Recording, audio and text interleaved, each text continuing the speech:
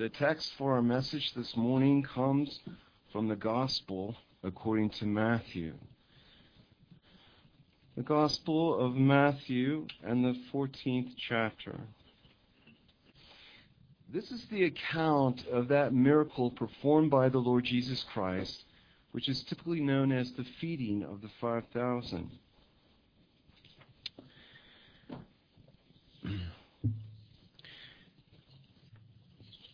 And while you're turning there, I would like to draw your attention to just a couple of things.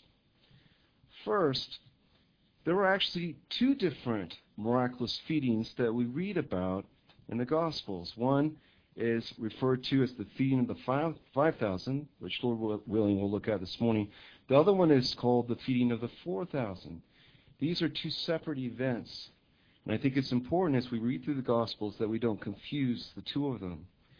And the second thing I want to highlight before we begin is that this miraculous feeding is not only found here in the Gospel of Matthew, but also in Mark, Luke, and John.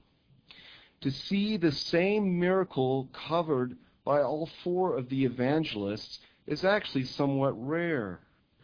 So this fact alone already leads us to believe that there is something truly remarkable about this miracle.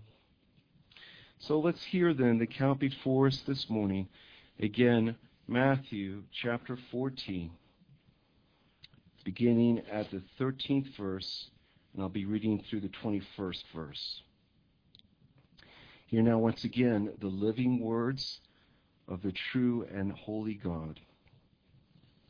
Now, when Jesus heard this, speaking about the death of John, when he heard this, he withdrew from there in a boat to a desolate place by himself. But when the crowds heard it, they followed him on foot from the towns. When he went ashore, he saw a great crowd, and he had compassion on them and healed their sick. Now, when it was evening, the disciples came to him and said, "This is a desolate place, and the day is now over. Send the crowds away to go into the villages and buy food for themselves." But Jesus said, "They need not go away. You give them something to eat." They said to him, "We have only 5 loaves here and 2 fish." And he said, "Bring them here to me." Then he ordered the crowds to sit down on the grass, and taking the 5 loaves and the 2 fish, he looked up to heaven and said a blessing. Then he broke the loaves and gave them to the disciples, and the disciples gave them to the crowds. And they all ate and were satisfied. And they took up the 12 baskets full of the broken pieces left over. And those who ate were about 5,000 men, besides women and children. My brothers and sisters and friends, do you ever hunger after the Lord Jesus Christ? Do you want to be filled by him? And that beloved portion of the Scripture that we read in the Sermon on the Mount, that portion called the Beatitudes, Jesus tells us, "Blessed are those who hunger and thirst after righteousness, for they shall be filled." Friends, do you hunger and thirst after righteousness? Now, this is not the only place where Jesus speaks in terms of this spiritual hunger. Of course, he gave us the sacrament of the Lord's Supper, which is a vivid and a sensory sign and seal of feeding on him, of being filled by him. But even outside of the context of the supper, Jesus uses the same metaphor. For example, in the Gospel of John, in chapter 6, we read, Jesus speaks and says, "I am the bread of life. Whoever comes to me shall never hunger, and whoever believes in me shall never thirst. I am the living bread which came down from heaven. If anyone eats of this bread, he will live forever." And Jesus said, "As the living Father sent me, and I live because of the Father, so whoever feeds on me also will live because of me. Now, of course, this is figurative language, that Jesus is the bread of life. It's not to be taken literally. And so we are to understand here that we feed on Christ by faith. By faith. But isn't it a beautiful image that the Lord gives us about himself here when he says, I am the bread of life. I am the living bread which came down from heaven. As we feed on Christ by faith, we find our sustenance in him. In Christ, we have everything we need to satisfy our being. Do you remember when the devil tempted Christ in the wilderness? One of the things that Jesus said to him was, man shall not live by bread alone, but by every word that proceeds out of the mouth of God. My friends, our Lord Jesus does not only speak the word of God, but he himself is the word of God. As we understand at the beginning of the Gospel of John, he is that Logos, that heavenly Logos that's come down from heaven to us. He is that living bread. He is that living word of God that we are to feed on. These are words of invitation by Christ. I am the bread of life. He's drawing us to him with these words. And it's God's Spirit that moves us to say, I want to be fed by Christ. I want to be filled with him. Now, this morning we read of an account where Jesus fed a great multitude of people in a clearly miraculous way. And at this event we come to a statement that he put to his disciples, which at the time must have seemed quite puzzling. When the disciples told Jesus that it was late and that he should send away the multitudes so they could go back to their villages and go in the shops and buy food for themselves, Jesus says, they need not go away. They need not go away. You know, in the four accounts of this miracle, this is the only place in the Gospel of Matthew where we read these words from the Lord. They need not go away. And those are the words I'd like to use as a focus for our message this morning. But naturally, we may ask ourselves, why did Jesus, our Lord, say they do not need to go away? Well, most obviously, and first of all, I think it's because the people were hungry and Jesus was going to feed them. Jesus knew from the outset what he intended to do. And secondly, I'd like to suggest to you that he says to them that the people do not need to go away because they just ran hard after him to be with him. And the Lord Jesus was moved with compassion for them. So why send them away? So first, let's consider that Jesus said they do not need to go away because he was going to satisfy them. He was going to feed them. But before we explore that consideration, I think I need to tell you about the immediate context, what's going on in the narrative at this point, just so we get a better idea of the context. And I'll begin with the question, how was it that at this time there was such a large number of people that gathered around the Lord Jesus? Now Mark, though he's the shortest gospel of four, actually gives more detail here than the others. We read that the 12 disciples had just returned after being sent out on a missionary journey, and the Lord wanted them to rest. We read in Mark in the 6th chapter, then the apostles gathered to Jesus and told him all things, both what they had done and what they had taught. It's talking again about this missionary journey and the experience that the disciples had. And he said to them, the Lord said to them, come aside by yourselves to a deserted place and rest a while. For there were many coming and going, and they did not even have time to eat, if you can imagine that. So they departed to a deserted place in the boat by themselves. Now, in the Greek, the word deserted may also be rendered as remote or secluded or uninhabited, or as we have here in the ESV, desolate. So when we read a translation that speaks of it as a deserted place, we must not picture in our minds the hot sandy dunes of a desert. As J.A. Alexander writes about this place, he says, this was not a barren waste. Most probably it was an untilled pasture ground. Indeed, John tells us in the parallel account that the annual feast of the Passover was at hand, so the miracle probably took place in the springtime when the land was typically refreshed by the rain. We are also told by John that there was, quote, much grass in that place. And interestingly, Mark even adds this detail, that the grass was green.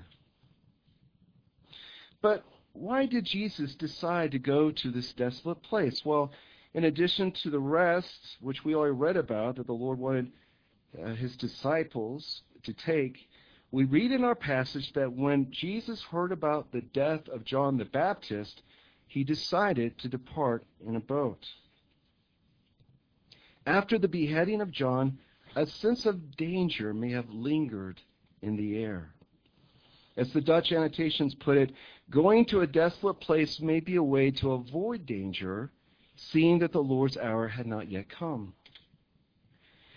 And perhaps Jesus recognized in John's death a turning point in his own earthly life and ministry. The beheading of John signaled the approach of the Lord's own sacrifice on the cross. Next, we read in Mark's account, but the multitude saw them departing, and many knew him and ran there on foot from all the cities. And so perhaps you're asking yourself, if the Lord and the disciples departed in a boat to go to this place, how could the people follow on foot? And again, I think the Dutch annotations are helpful here. We read that Christ was not passed unto the other side of the sea, but over a bay, abiding on the same side where they could follow him on foot. Now, I hope I have not been too tedious in giving you all these details from the narrative. So let's come to our first consideration as to why the Lord said they do not need to go away. And naturally, it's because the people were hungry, and he was going to feed them. He was going to satisfy them. Recall once again the scene. It was late. The disciples still hadn't had their rest. They're tired. And perhaps they're a bit anxious about this large crowd. So they came to Jesus with a very practical solution. Send the multitudes away so they can return to the villages and go to the shops and buy food for themselves. There's no shop in this remote place. But Jesus tells them, you give them something to eat. What? This must have seemed like madness to the disciples. There's some 5,000 men here, not counting the women and the children. All we have are 5 loaves of bread and 2 fish. The disciples had made no plan ahead of time to prepare a meal for such a multitude as this. But you see, their response will underscore the miracle that Jesus is just about to perform. Yes, you could also say that Jesus was challenging their faith. At another place, the Lord admonishes them, if you have faith and do not doubt, you say to this mountain, be removed and cast into the sea, and it will be done. And whatever things you ask in prayer, believing, you will receive. Indeed, remember, they just came from a missionary journey where they not only preached repentance, but were also told in the Scripture that they cast out many demons, and they healed those who were sick. So Jesus says to them, you give them something to eat. But like us, their faith was too weak. And I think at the same time, Jesus, as the good shepherd, is teaching his under-shepherds that they must learn to care for his sheep. And the Lord is also teaching them that without him, there can be no ministry for his people. And so he says, bring them, that is the loaves and the fish, here to me. And then Jesus commands the people to sit down on the grass. Presumably this was done in order to have an orderly distribution of the food. But doesn't this incident remind you of that beloved Psalm 23 that we just sang? The Lord is my shepherd, I will not want. He makes me to lie down in the green pastures.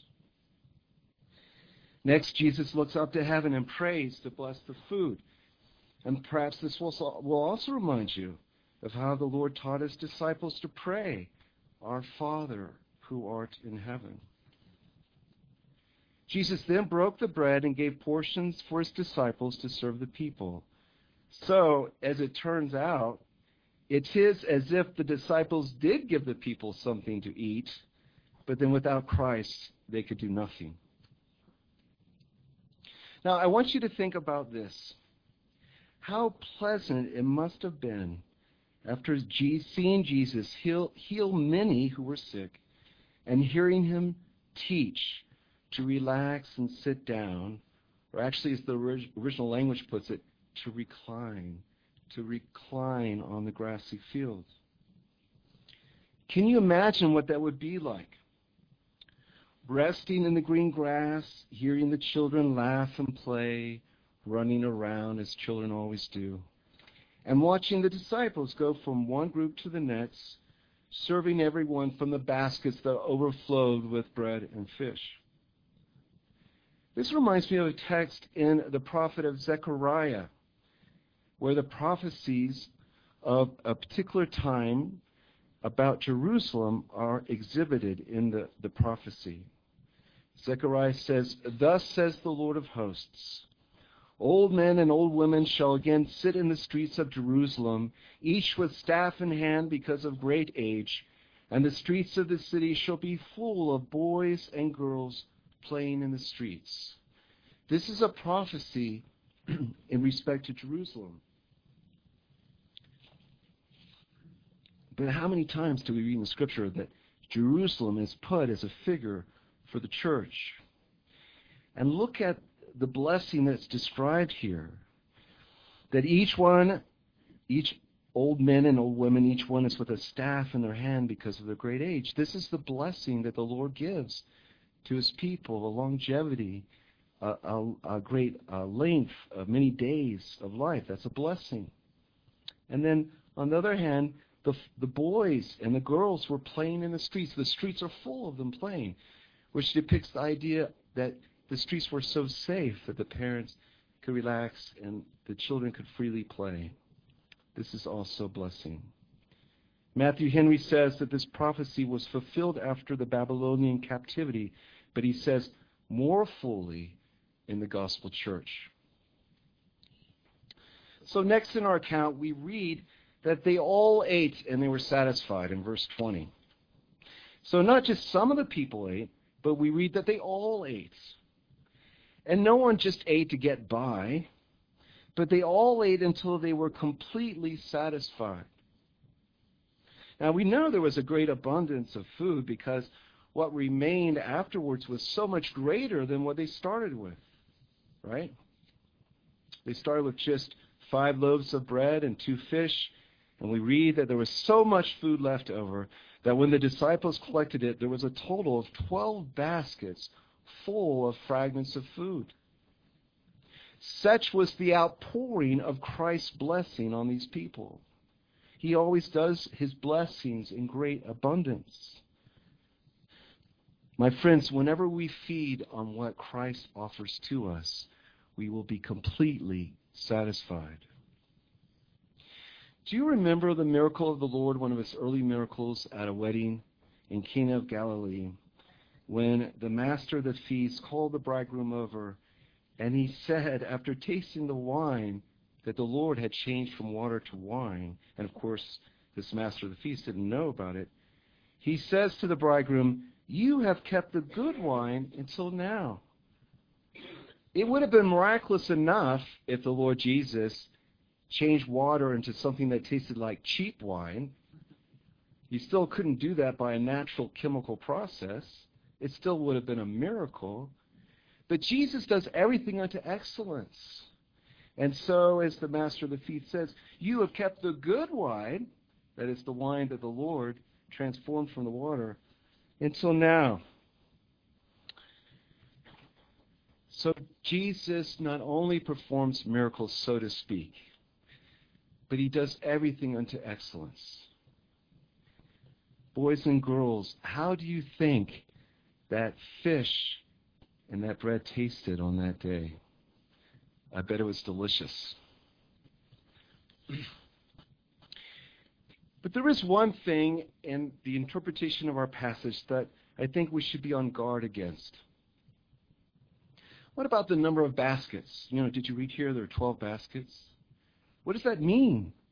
12 baskets. 12 baskets. My friends, a plain narrative account in the Gospels is not the place to look for some mystical meaning about the number 12. The text before us this morning is not apocalyptic literature, such as we find in the book of Revelation, where numbers are frequently, if not constantly, used symbolically. But this is a different literary genre here in the Gospels. And even though in the book of Revelation numbers are used symbolically, still we should not look in the Scripture for some secret kind of Da Vinci Code. This is not how we are to interpret the Scripture. One commentary I came on this place about the 12 baskets said this, and this is a Reformed commentary. He says, likely symbolic that Jesus has come to give a full blessing upon Israel. Do you understand the idea? Israel, 12 tribes, 12 baskets. That's the idea. But my friends, I don't see any warrant for taking such a view given the literary context of a plain gospel narrative. And in fact, if there is some correlation between the 12 baskets and the 12 disciples, it's probably because each disciple grabbed a basket in order to collect the food. Here's the point. The Holy Spirit, as he indicts the Word, nothing is in there by accident. Everything has a point, a purpose. And so we should ask ourselves, what is the intent then of the Holy Spirit in indicting this Word that says there are 12 baskets? The point is to underscore the great abundance that the Lord Jesus miraculously multiplied from just a few loaves of bread and a couple of fish. That's the point. Remember, there was a great number of people here, 5,000 men, not considering the wives and children, which could easily double the number of the 5,000. And I think the point is, like all of the miracles that the Lord Jesus Christ performed, is that this miraculous feeding testified as to who he is. Jesus is the Christ. He is the Messiah that the Scripture prophesied to come. He is that Theanthropos, that God-man that came to be a ransom for many. So why would Jesus send them away when he was going to feed all of them, and through the miracle he was going to reveal himself to these people as the Messiah? Again, Jesus said, they need not go away. And so let's come to our second consideration, why Jesus spoke these words. I think it's remarkable in the passage to see how hard these people ran after Jesus, just to be with him. And also we read, corresponding to that Jesus was moved with compassion for them. And so not only did Jesus fill their bellies, but he also warmed their hearts. Imagine how the news about Jesus spread by word of mouth and all the commotion it must have caused. The air must have been electrified with excitement. As we read in the Westminster annotations at this place, note their zeal. They go as soon as they hear that he was gone. They go a great way about on foot, leaving businesses, families, and cities of good accommodation in order to follow Christ in desert places. Friends, I want you to think about this. What do you think it would have been like if you had been out there with them? Rushing along with a crowd of people behind you, your home, the villages, the places of comfort, accommodation, and running with so many people who just want to be with Jesus.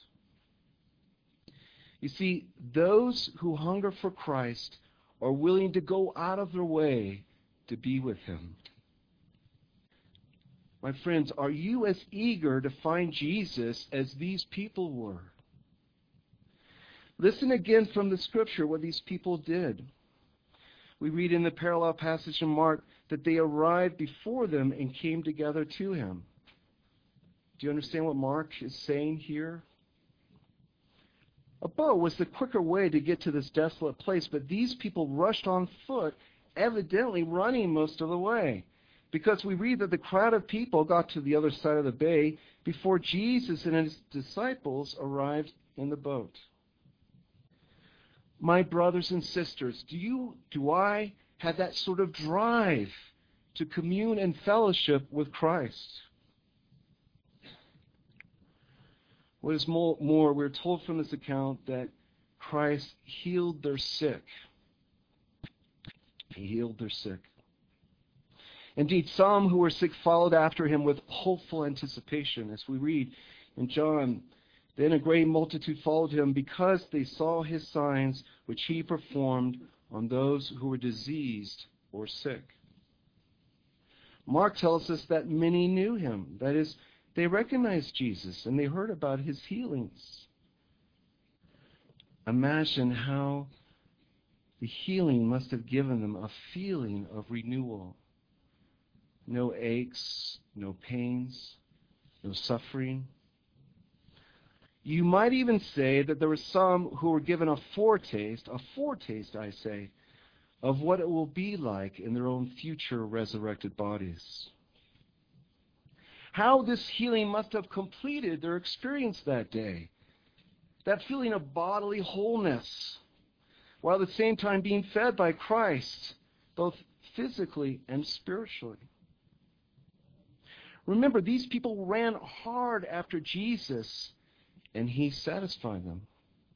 He did receive them. He did heal them, and He renewed them. Friends, is this your desire for Christ? Do you want to be renewed by Him? For in Jesus Christ there is eternal life.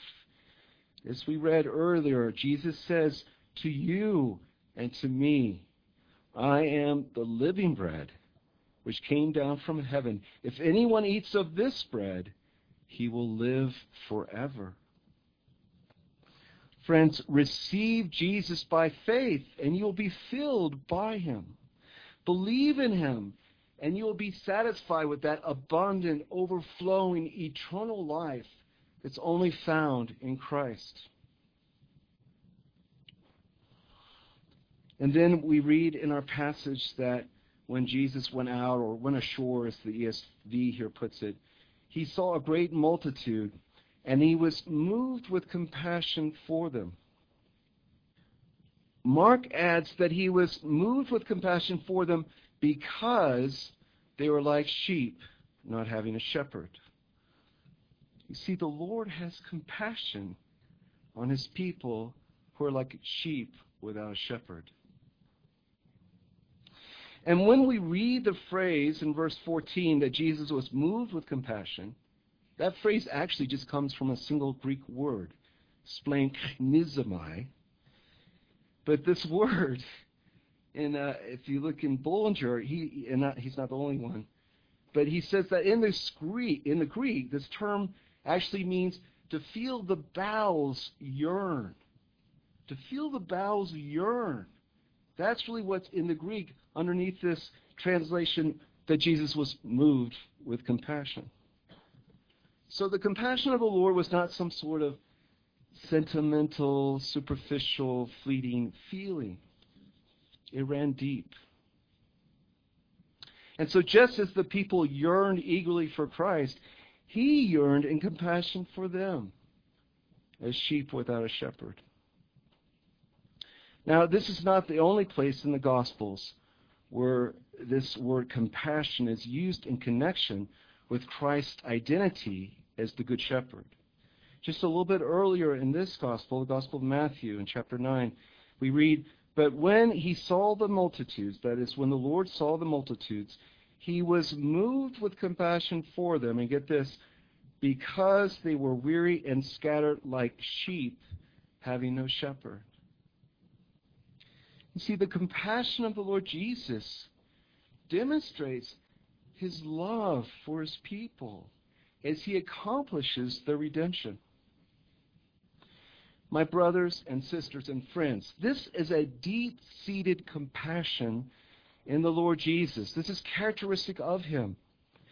Even now in glory, as he sits at the right hand of the Father, the so-called session of Christ, from which he is ruling as the head not only of the church, but as the king over all the nations.